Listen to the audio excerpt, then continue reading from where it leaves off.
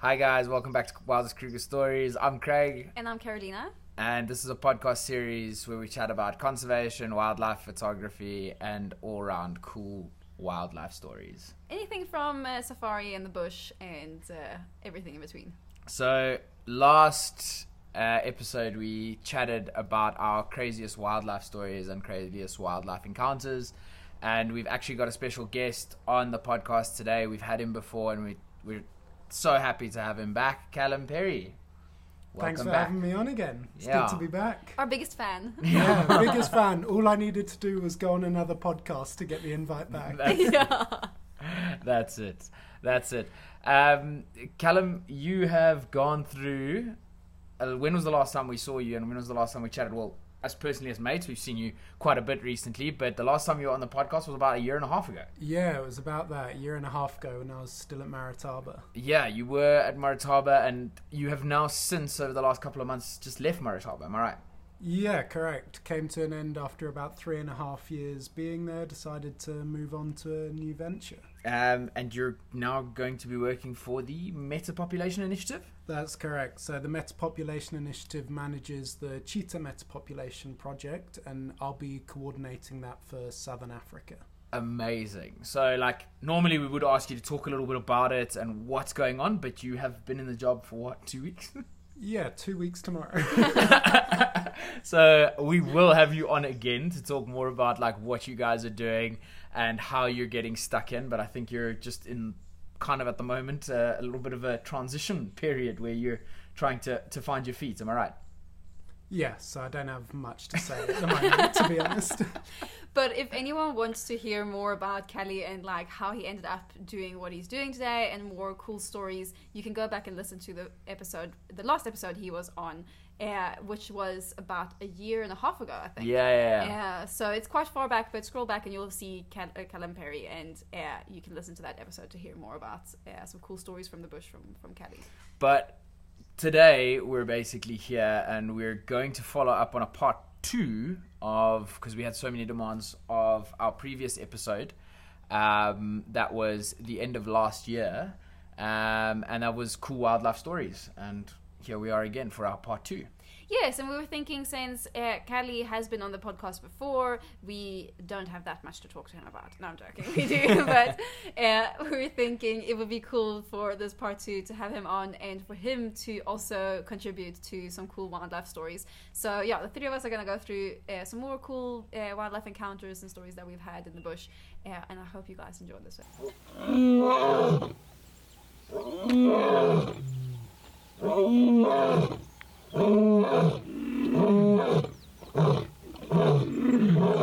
Callie, I think I'm going to want you to start off because you've also experienced so many different angles in the industry itself. I mean, you have gone from student to junior guide to senior guide to conservation coordinator to now...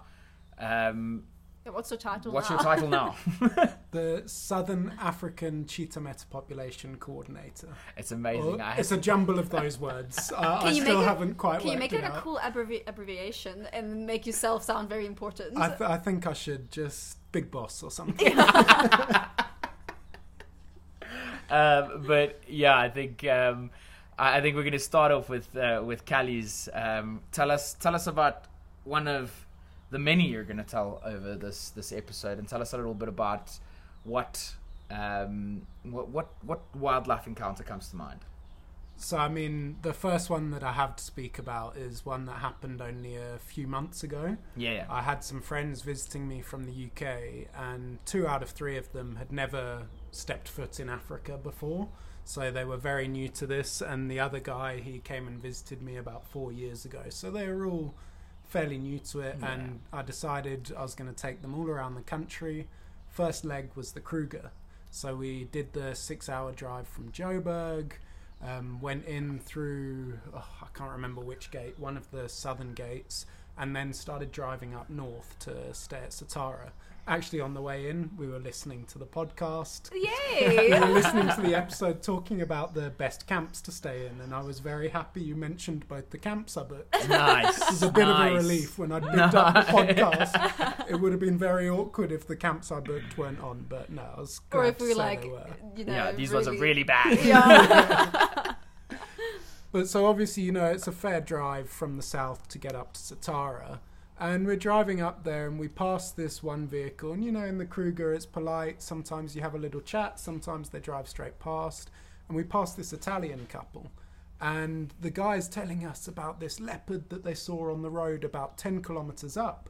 And we were like, great, leopard on day one. That's going to be fantastic. 10 kilometers. 10 kilometers. Yeah, 10 That's a big kilometres up ask, the road. mate. Like, That's in Kruger, far. it's a big ask.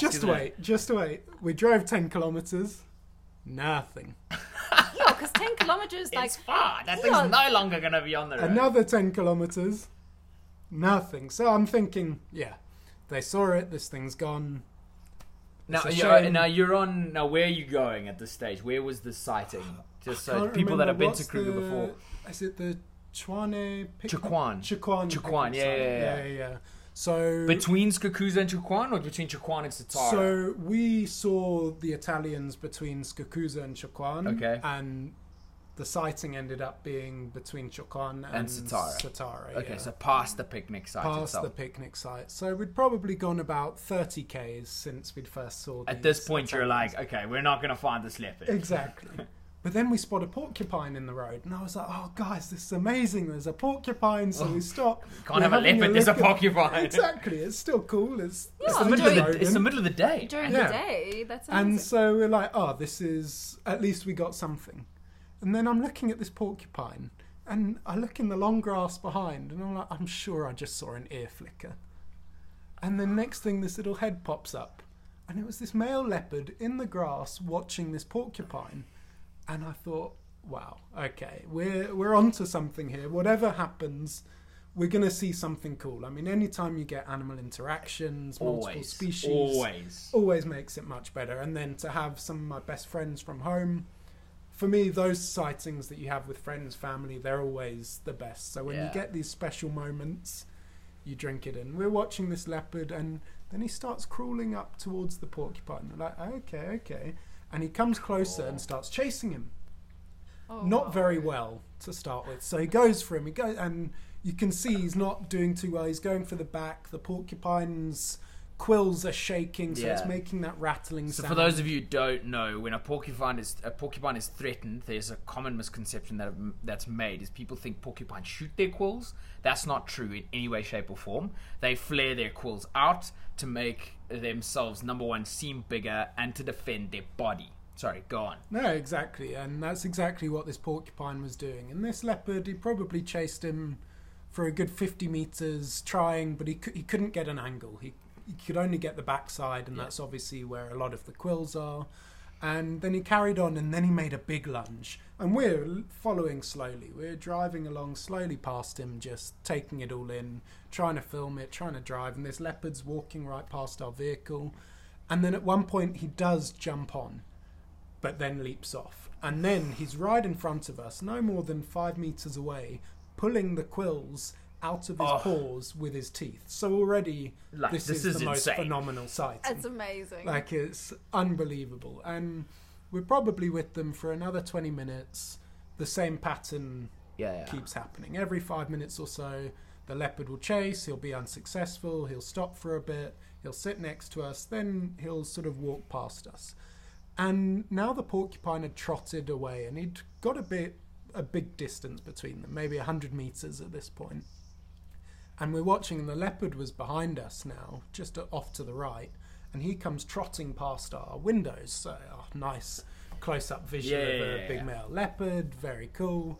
And he's trotting up to this porcupine, but instead he veers off into the bush. And obviously my mates, they don't know much about the bush, so they're thinking, what's he doing? Where's he going? I was like, I think my friend Ella was behind me. I said, Els, start filming. Because he was creating his angles now. Like, you know when you know something's about to happen. It was like, okay, this is the moment. And so we're following the porcupine. We can see the leopard looping round in the grass about 50 meters into the block. And then the porcupine thinks he's making a break for it. So he turns around, doesn't see the leopard. He starts trotting off into the bush. And we're watching, and we're just following quite slowly, just seeing the angles, and then perfect angle. I park up, and as we watch, the porcupine's running 90 degrees angle to the leopard, and then the leopard just grabs him by the neck, grabs him. And there was a bit of grass, but we had a full view of him just shaking this porcupine, and then he's down. Chaos is over. So we're watching, and now the leopard, I couldn't see what he was doing, but I presumed he was picking out the quills so he could start eating. But now he's in the long grass, you can't really see what's going on. So this vehicle drives past, and they're like, "Oh, what do you see?" And it's, you know, when you get these, the worms, the uncles, the buddies, they think they know Kruger better than everyone. So they come past, and they're like, "Oh, what have you guys seen?" I'm like, "Oh, leopard's just killed a porcupine. They're in the grass there." And they're like, "But do you see them now?" And I'm like, well, no, but I'm hoping he's going to take... Maybe he's going to take the porcupine up into that tree there. There was a tree close by. I can't remember which one. And he's like, "Oh, maybe." And I thought, oh my word. Okay. So they drove off. We're not far from gate closing time now, but I said to my mates, I was like, I just want to wait. And if anything, it was for the video. I wanted the complete thing of the porcupine in the leopard's mouth going up the tree. So we wait maybe 15, 20 minutes, still not seeing much. Vehicles are passing, they're unsure. A couple stop, then they move on. Gates closing, so people don't want to risk it. And then I just look in my wing mirror. Spotted hyena starts coming from behind us. So I was like, Els, camera again. We've got to go, camera again. And so this spotted hyena is coming slowly, is clearly following the scent trail. But then he starts picking up speed. And as this happens, the leopard suddenly becomes aware to the hyena's presence, and he grabs the porcupine, jumps up and runs to the tree that I presumed he was going to climb. So because I presumed it was that one, we've got the perfect view. Yeah. And as he starts to go up the tree, the hyena grabs his leg. So The leopard's leg? Yeah, he got the leopard's leg. So the leopard hadn't quite made it. And so he's going up, and the hyena grabs his leg. He manages to briefly shake loose and tries to jump up to the next section. But I don't know whether he hit his head or with the porcupine in his mouth, hit another branch because he slipped again. And the hyena so almost got him, but he millimeters away. He just got up into the tree. Hyena smelled around, looked around, and he was like, leopard's up in the tree, I'm gone. And then the leopard just started chowing. He was breathing quite heavily, so obviously didn't eat straight away. But then I turned around to my mates. I was like, that's why we wait. And I mean, we were all gobsmacked. And I think for them, being completely new to this... This is day one. This is day one in the country. One. Yeah. Seeing my reaction, they were like, wow, this is not normal. But you know what? That is absolutely insane. And the craziest thing is, like, this kind of stuff often happens with people who are there for the absolute first time. Yeah. Like, same thing. Yeah, like, so in another episode, I have spoken about this sighting, I'm pretty sure.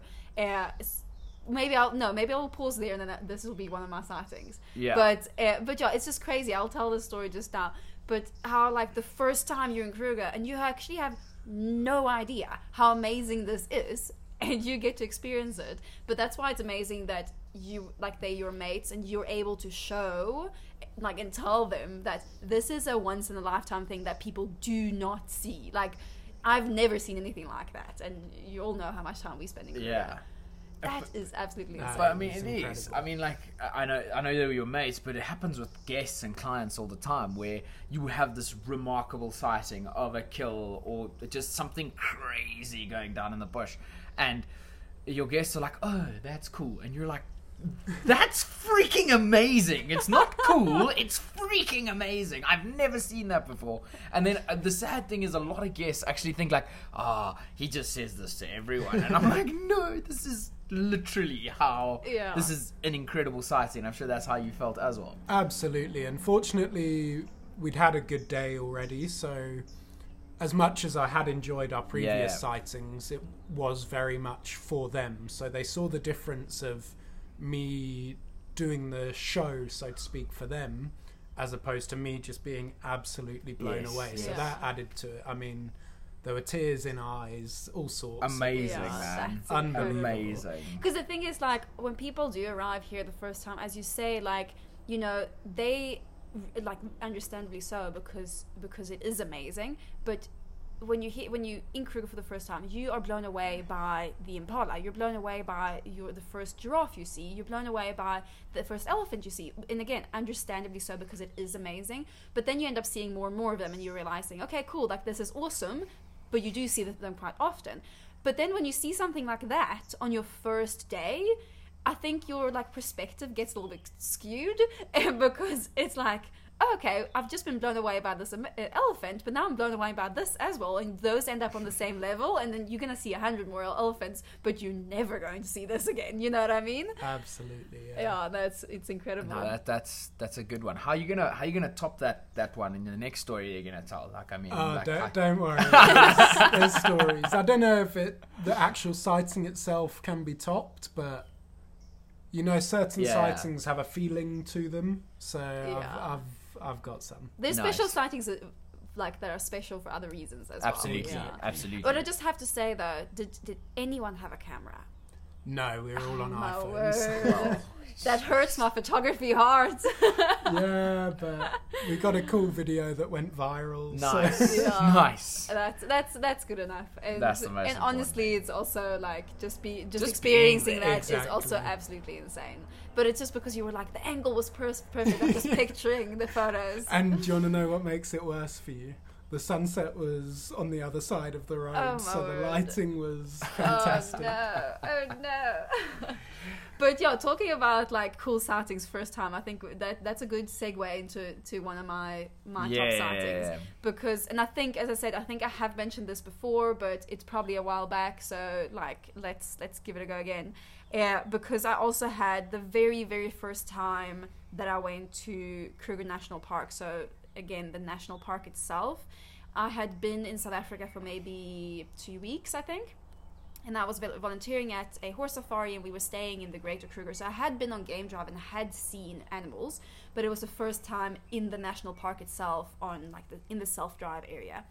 And we were going for a day drive, and we had really awesome sightings. There was all of us volunteers in a big bus, or like a minibus, yeah. So not a big bus, but a minibus. Not a big bus, a minibus. bigger than your average vehicle. That's what I was thinking. Anyway, and we had some awesome sightings. We saw leopards. So that was my first leopard, which was really, really cool to see, obviously. And lots of general game, and like great day in general. And then on the way out, obviously, this always happens. As you say, when the sun is setting and gates are closing, and you're actually needing to like go and hurry to not get to the gate too late, that's when things happen. So we drive past this big herd of buffalo, and there's a bunch of cars next to the buffalo. And buffalo are something you see fairly often. Like sometimes you'll go days without seeing them, but you do see them fairly often. And we had just seen a lot of buffalo at the place we were staying in, where we were volunteering, because there was a lot of buffalo hanging around camp where we were staying, because it was a drought and there was grass around camp. So we were like laughing, and we're like, ha ha ha, well, buffalo we've seen enough of. And we were like, nah, are we really gonna stop for these buffalo? But our guide, he was like, you know what, there's something else going on here, because there's so many cars.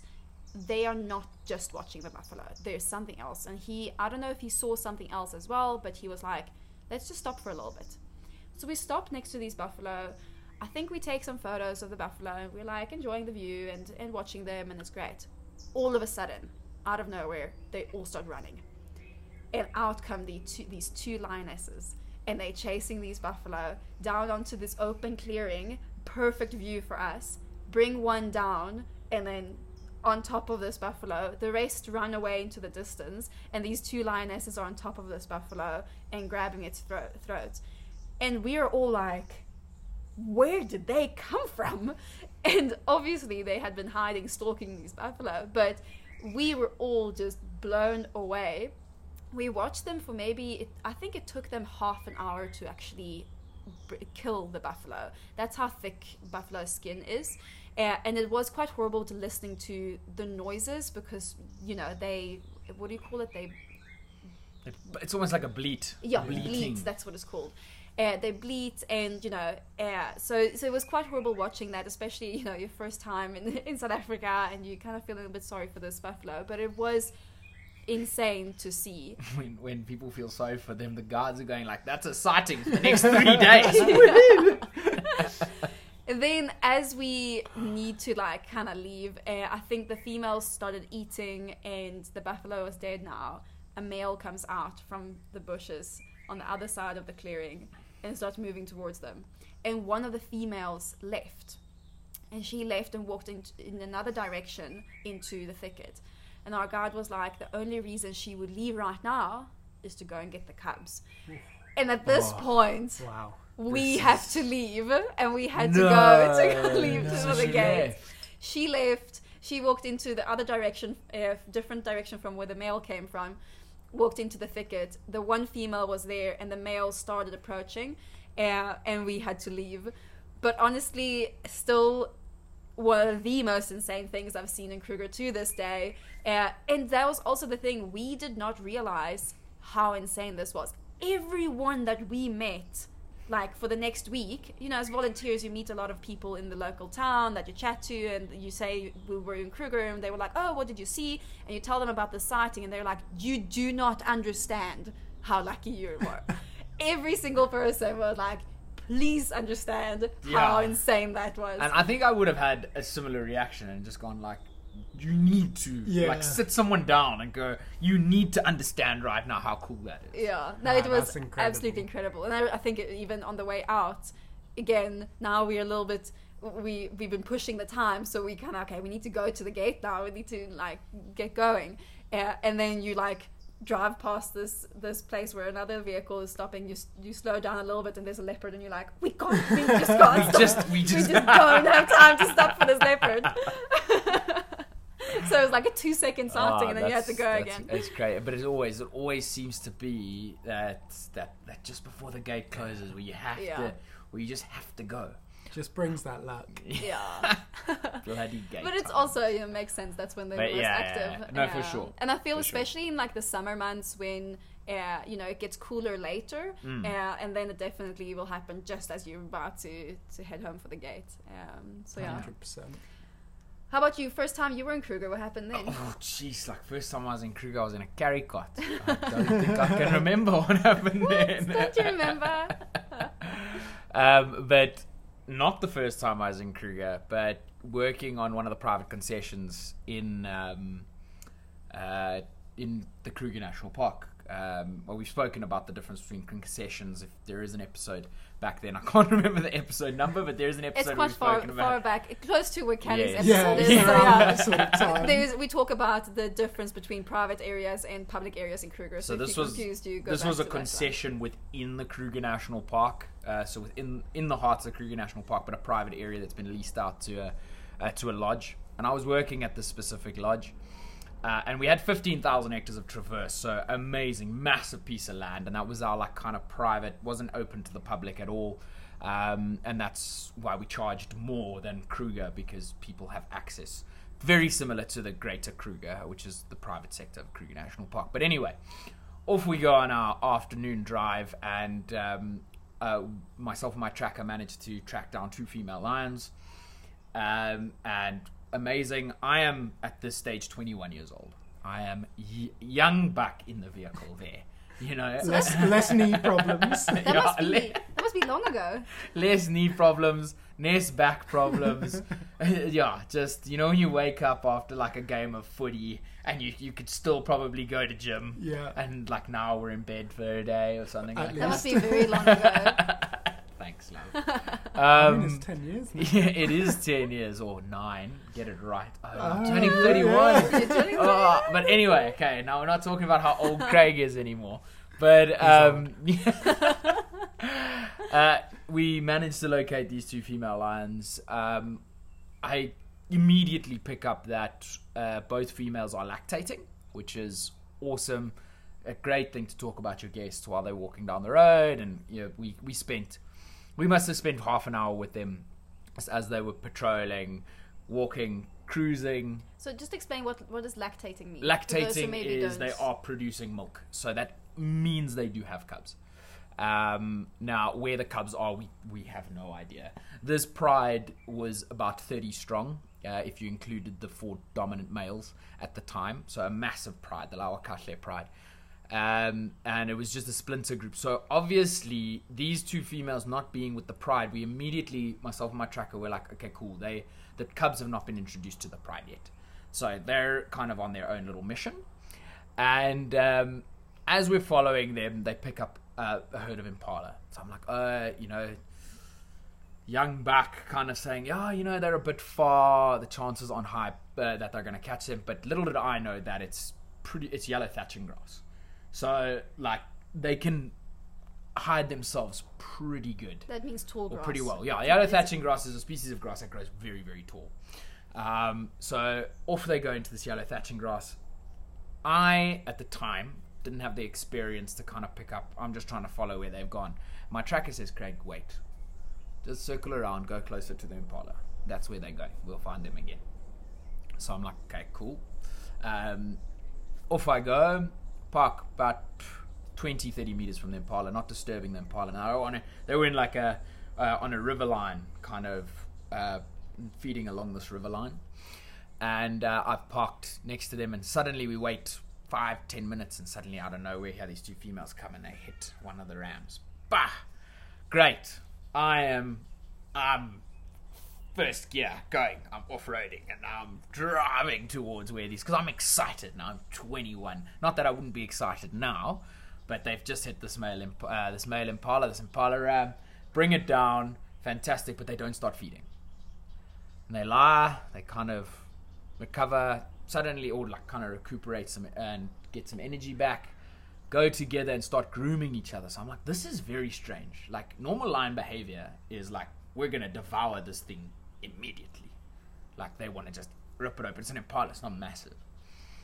And all of a sudden, both of them get up, and I'm like, what's going on? And my tracker goes, Craig, they're going to fetch the cubs. It just shows you, like, I was very young, naive, didn't really know. I recently qualified, and yeah, just didn't really know. I wasn't up to standard with the animal behavior I am now. And we followed them, and they ducked into a river, and then there was a little bridge crossing about 100 meters upriver. And I was like, okay, I'm going to go up. And he said, Craig, my tracker. I said, no, stay here. And I was like, why? They're going to cross the river and go. He said, nah, I think the cubs are in that river. So I was like, okay. And literally again, 5-10 minutes. And little 6 or 7 little fluff balls just come tumbling out.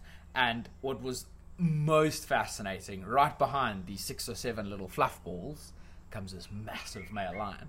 So they had obviously left the cubs with one of the dominant males, which a lot of people don't think. They think male lions don't do much, but if they're around and they can stay with the cubs while they're at their den or hiding spot or whatever you want to classify it as, I classify it as a den, and off they all marched, and these 2 females marched on and got to this impala. And I thought, now this is going to be absolute pandemonium. The 2 females laid down, the male lay next to them, and the cubs just went in. Because most people, again, would think, oh, the male goes in, immediately feeds, and they just watched we just watched as these little cubs were figuring out how to open this carcass, while all 3 adults didn't do a thing until much later on in the sighting. This went on for about an hour and a half. And then eventually the female and the male came, and as soon as the females came in, the males came, got aggressive and pulled the carcass away. But the cubs had eaten a good amount of meat. So do they eat meat when they're that young, hey? Well, they weren't that young. When I say fluff balls, they were still about 8 to 10 weeks old, so they were definitely on meat. But what is interesting about the sighting is the chances that they hadn't been introduced to the pride is quite interesting. Normally they are at that age. But they were eating meat, and who knows? I wasn't I wasn't experienced enough to kind of take all this in. Maybe it could have been their first carcass, but I would have assumed, now thinking about it, the females would have opened it up first before they kind of let the cubs in. But again, and that goes back to what I was saying about den site's hiding spot, because the den site is kind of where they're born and they stay, like they're permanently there for like a good couple of weeks unless that den site is disturbed. But then they move them from different spots while they kind Hunting. of and then when they're going to hunt, they'll leave them at a certain spot. So I think it was really just a hiding spot that they left with the male, because generally when they are quite young, they don't even let the males in. They're quite protective of that den site. Every now and then they'll let the male in if they're a little bit older, but I've seen females chase the dominant males away from that den site. But just the sighting in general, just very cool to watch these 3 adults and these 6 or 7 cubs just kind of dive in and start eating. And such interesting behavior as well. Like, as you say, we always say that animals don't read books, and you might think that male lions don't do this and male lions don't do that. Like, I get a lot of comments on that buffalo kill that I spoke about last time. A lot of buffalo kills, but where the male took down that very sick buffalo. Whenever I post photos or videos of that on social media, people are like, "Oh wow, like a male hunting. They never hunt." And I'm like, "There's all these comments." That one cracks me. Right. It's like, what do they think? This is a lean, mean killing machine. And he's massive. Of course he hunts. So it's just funny. People have these ideas, and I think a lot of it comes from like movies and old perceptions. And the bloody Lion King. It's the Disney effect. As much as I love the Lion King, don't get me wrong, that was my inspiration. But actually, side note on that, because I think it's interesting and something I do want to talk about on the podcast, is we had this conversation with our guests about specifically the Lion King and how that gives us a perception of what safari is and what animals are and what their behavior is, and how many people that come to Africa on a safari for the very first time haven't watched a lot of documentaries. They haven't they've just been like, cool, this is a great holiday. They maybe haven't they're not super passionate yet, because everyone becomes passionate once they've been here, but about wildlife and whatever. But they all come here and they are like, no, for some reason I hate hyenas, and I don't know why. The Disney effect. And exactly. it's because the Disney effect. they watched it. And then you say that, and you're like, well, did you watch Disney as a young? Did you watch The Lion King? Oh, that's why. And they just have this instinct of thinking the hyenas are evil. And you're like, they're not. But even they killed Scar. Exactly. Exactly. Well, I remember myself as a kid. I never liked hyenas, and that I think it's the Disney effect. Definitely. That's it. It had to have been. And then it just takes a bit of time out in the field to realize that they are incredibly interesting, amazing and so intelligent and such caring mothers for their youngsters, even if they're not the mother of the youngsters. Just that clan care. It's amazing. One of my favorite things, like if we talk about, so this is not a specific sighting, it's just like a sighting in general, but one of my favorite things to watch in nature is a hyena den and the interaction between hyenas and those little youngsters. They're so curious, they're so cute, and the noises that they make. And we watched this one. We had the one naughty though. They're so naughty. Remember we had that one sighting. So the side note here again, but the one sighting with it was about a year ago with the one client we had in January last year, and we were in Kruger. And sorry for the hardy-dars. Hardy-dars. This is a classic South African. Feels like I'm back in Joburg. All the Joburgers know exactly what we mean. And we found this hyena den, and we were watching the hyenas and the interaction. Even more hardy-dars.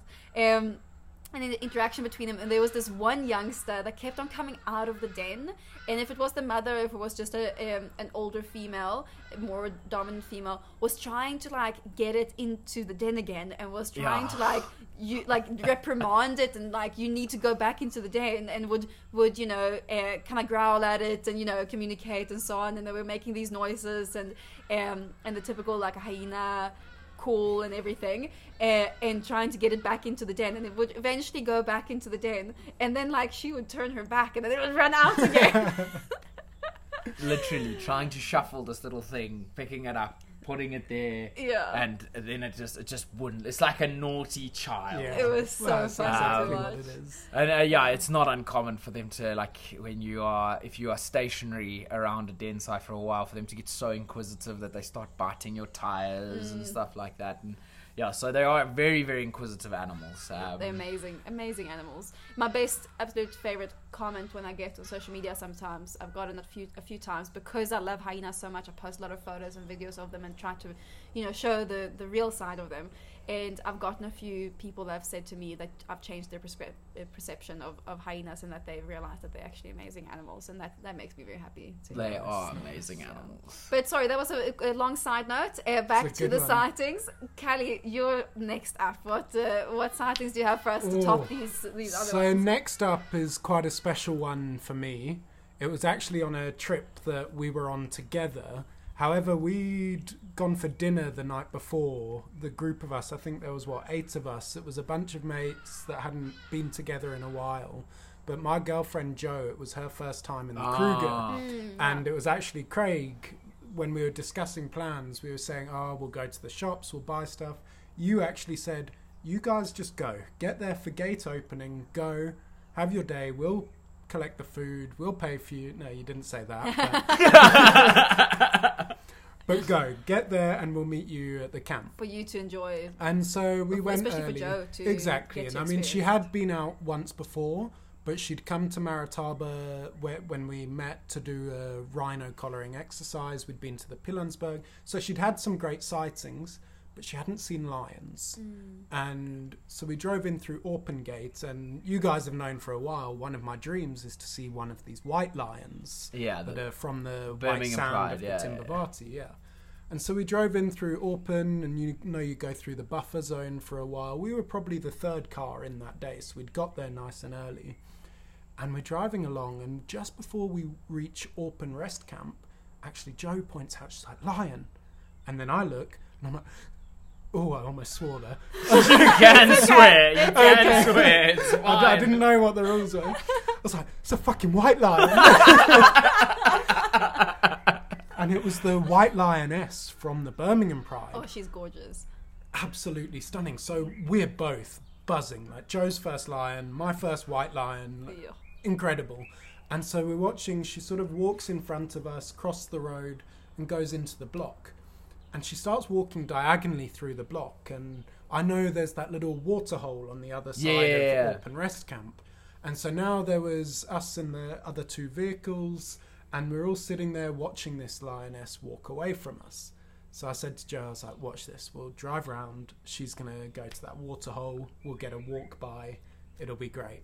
So we drove round. Great way we got to prime position. Oh yeah, of course it impressed. Predictive guiding. So great. It's such a great way to impress your girlfriend.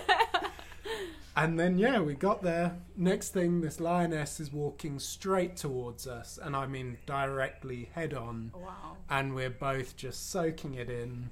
And she just strolls comfortably right past the front of my car, walks off to the water hole, sits and has a drink, and then disappears. Where were we? Wow. You guys were at Pick and Pay, And then when we saw you at Satara, I couldn't wait to tell you. Oh my word. No, I remember you telling me, and I was like, why don't you have a camera? I remember you showing us the worst part is that day I did have a camera with me. It was just in my bag in the boot of the car. Oh my word. And I didn't open it once on the trip. Rookie mistake. See? Always have your cameras ready, guys. That is 101. No, but that was a special sighting. It goes back to that thing for me as well. A lot of these sightings are who I'm with.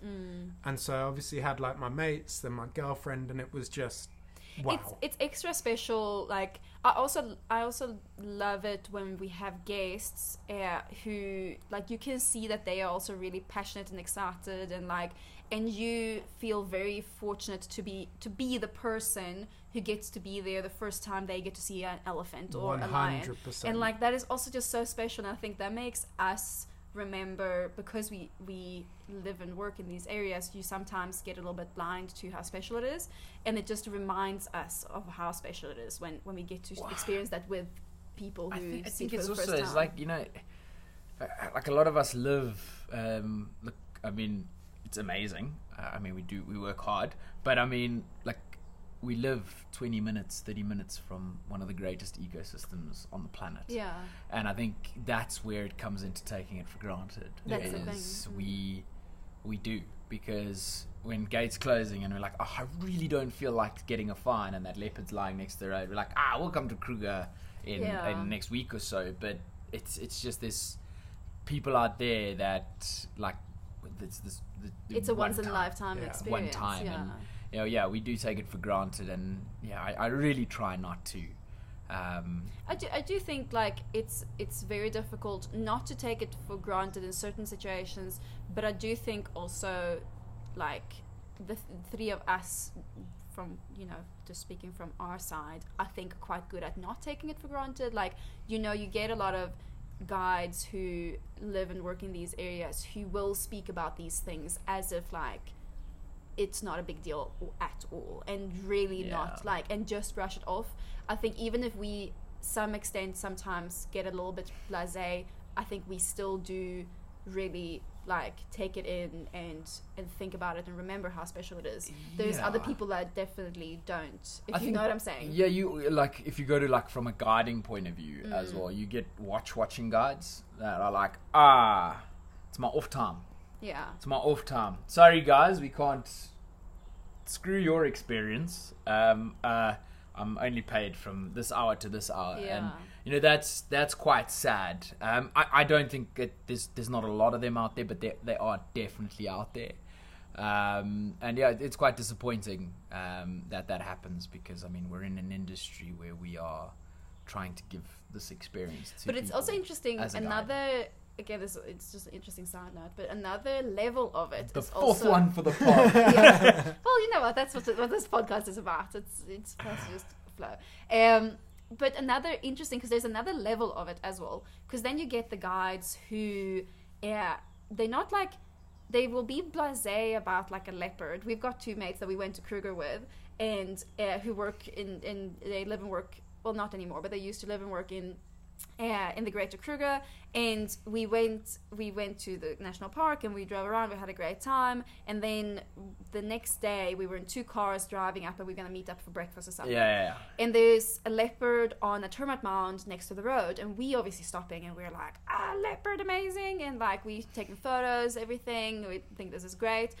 And they, like, drove up to us, and they were like, "Oh, cool, leopard! We'll see you guys at breakfast." You guys at breakfast. And I was like, "What, guys?" But they will go and they will sit at a bug, like at a dung beetle, or at, like, this weird bird, and they will sit with that bird for hours. Weird bird. I don't Did know. you hear what you said? There's no weird birds. Are awesome. Yeah, I know. I'm just saying, like, this random bird. I'm just saying. Apologies to all the birders out Yeah, there. just letting you know, Caroline's not that into birds. They're not weird. You're the weird ones. But you know what I'm saying? Like, they will be, like, blasé about a leopard, but then they've got a passion for the bush in a different way, where they will be so passionate about this bug or this bird or this, you see what I'm saying? Or this flower or whatever it might be. Again, but that's again what is amazing about our industry. Is like everyone has their passion, and that's how we learn from each other. Is like everyone has their own little niche passion, and you talk to them about their passion, and you share your passion, and then hopefully along the lines of the conversation we can all learn from each other. And that's where I think the industry should push towards, because right now I think there's still a lot of people out there that just think they know it all, and not willing to learn. And I think we need to get going to wanting to learn from each other. Absolutely. But I want to talk about because in every single one of these sightings that you've spoken about, Kelly, I've been like, why do you not have a camera? And obviously I'm a photographer. That's the way I think. I can't help it. That's my passion. You know what I mean? That's where I can become. That's my passion. And I want to talk about a sighting. Your passion's clearly not birds. Weird things. They're great to photograph. Sorry, sometimes. God. Sorry, God. I enjoy birds, but not for 3 hours. But anyway, I want to talk about a sighting. Well, there's been several, but there's one specific one where Craig did not have his camera, and you regretted it so much. It'll come to you just now. But this was typical Craig. You don't do this much anymore, but he would do exactly like you did now, Kelly. Like, he'll bring the camera, but it'll be in the boot, and he won't take it out, and he like, whatever, and he'll go on game drive, and I would be like, this is like quite a few years before I even got into photography a lot, but I still enjoyed doing it a lot, and I would always have my camera with me, but I didn't really know what I was doing, but I would always have my camera with me, and Craig had a camera, but you wouldn't like really bring it with you. Nah. And you'd go on game drive, and I would be so jealous because I would be in the office as a front of house not going on game drive, and then you'd come back and tell me about all these amazing sightings, and I'd be like, did you have your camera? No, I didn't have my camera. And that was also at that point I was working in one of the most productive reserves in the Kruger National Park, and it's like, oh, this leopard climbed the tree right next to me, and it did put this ball up in the tree, and then I'm like, did you get photos? No, my camera isn't charged, and I'm like, oh my word, my battery was flashed. Like, every single time we went out on a game drive with your parents who went to visit.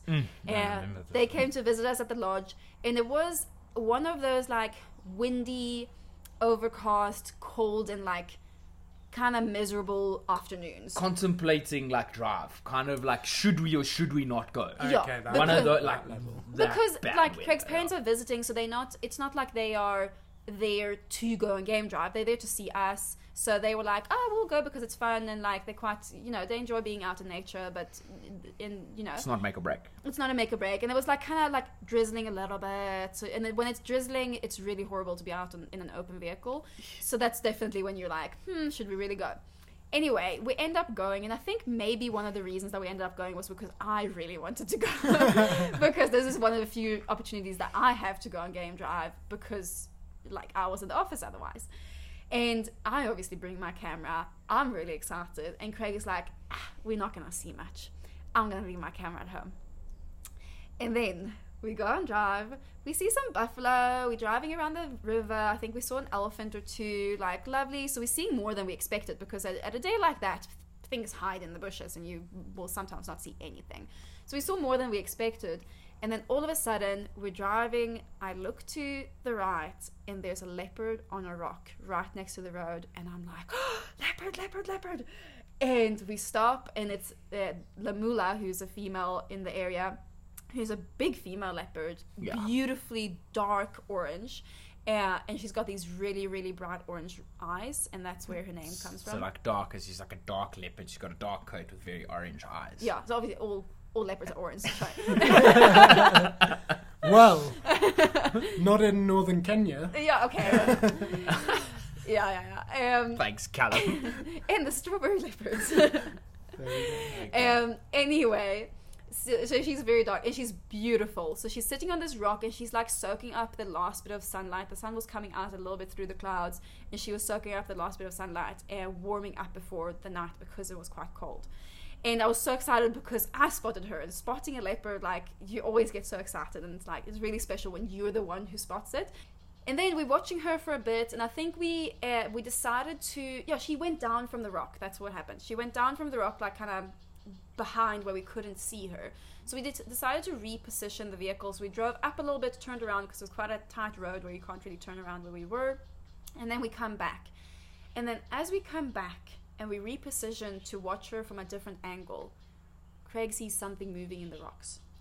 And he's like, she's got cubs. There's cubs in the rocks there.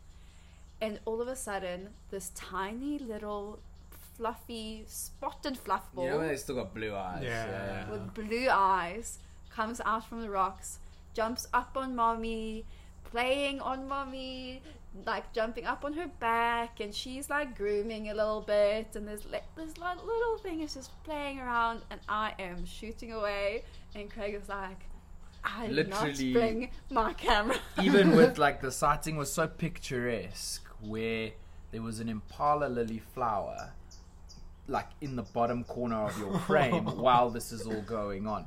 Like it looks photoshopped, but it's not. The impala lily flower, it was there. Yeah, it was amazing. Eventually, Lamula gets up and she starts moving away, and this cub like jumps up on the rock for one last time, looks at us, and then walks after mommy. It was the most amazing thing. And then we saw wild dogs after that. And we saw wild dogs after that as well. And I was like, Craig, you should have had your camera. Yeah. Did you have yours though? I had mine. Okay, I always at have least. mine. I'm a professional photographer. That's the 101. Always have your camera, always have your batteries charged, and always have your SD cards emptied. Yeah. And always be ready to tell people where you want to be positioned. That too. But yeah, I think that was a good day actually. That was an incredible sighting. But see, it was one of those where you're like, okay, we're going out expecting nothing, and but then also, got you know, everything. Yeah. you're contemplating like going on drive. That's a lot. Like to go like, yo, Should we really go? should we even go on game drive? Yeah. And yeah, that it just shows you. You just never know. You never know. But yeah, it was mind blowing.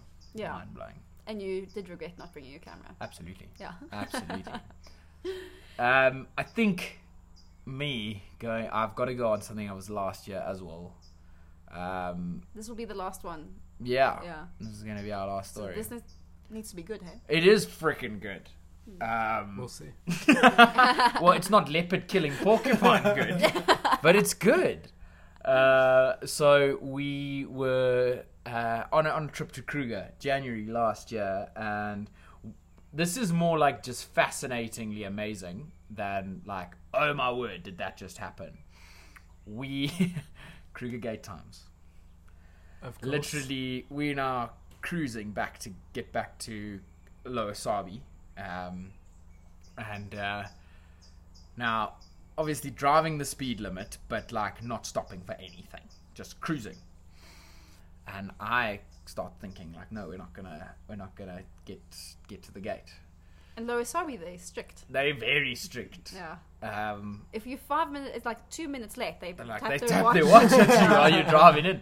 So off we go, and literally there is this massive hippo like right next to the road. So I pump the brakes, and this thing just like, and you know how big a hippo is, Yeah, just looking yeah. at me in my car, and I'm like, wow. Can I jump in there? Yeah. Because like you stopped the car, or like you Slammed slowed- on brakes. You slowed down because obviously now there's a hippo right next, but you couldn't stop for us to actually watch it. So we drove past it, and from my perspective, it felt like in slow motion.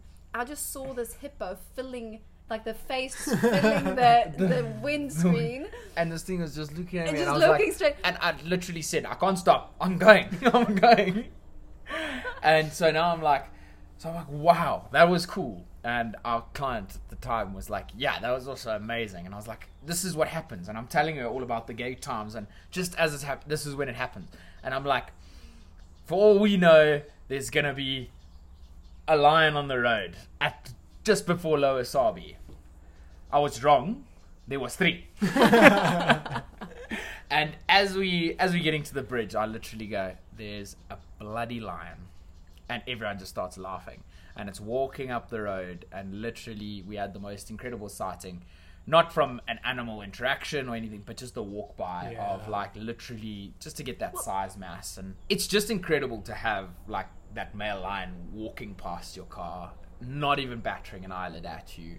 And not just one, like I mentioned, 3. But that's not the most amazing thing that happened. So, never happened to me before. And I have heard of this happening in the private sector. The 2 come past us, and the last male cruises up and gets a lot closer to the car and almost rubs himself up against the car, like my driver's door, and goes up. And as I look in my mirror, he raises his tail and he urine sprays, like territorial sprays, on the back of my car. And literally, you can ask, and goes off, and I'm like, and I was flabbergasted. I was like, guys, he just marked territory on our car. And I was like, okay, I'm not sure. And we got back to the camp, drove past the gate guard that was tapping his watch, and then we parked, and we saw, just as we opened the car, we just saw all the urine drops. Yeah. That was, to me, like something. First time it had ever happened to me, and just like an amazing experience. And you feel like you're one with nature. Well, you know? he's being quite smart, because you're going to drive Yeah, around exactly. the whole park the next day, and suddenly his territory's huge. Yeah. He's starting fights in other lions' territories he doesn't even know about. But guys, Callum, thank you so much for coming on. This was a really good chat. Yeah, awesome episode. And I hope you guys at home enjoyed this as well. And yeah, as I said, go back and scroll back on one of like our very first episodes, because Callie was our first guest. Were you our first guest? I was the Yes. first ever guest. And you're the first guest that has come back twice. No, wait, you had Chris. No, Chris beat got you a to the couple punch. in a row. Apparently, Of Chris is course. more important. He doesn't even listen to the podcast. Yeah, exactly. Yeah, mate, and hopefully the next time you're on, you can tell us a little bit about your new job. 100%. I think we've got a lot of listeners out there that would be very keen on listening to what you have to say about the cheetah population. Yeah, definitely. I mean, it's interesting times for cheetah conservation. In South Africa, at least, we seem to have a growing population. So let's see how far we can take that in the rest of Africa and into Asia as well. That's Amazing, mate. We look Yeah. forward to that episode. All right, guys. Until next time, have a good one. Cheers.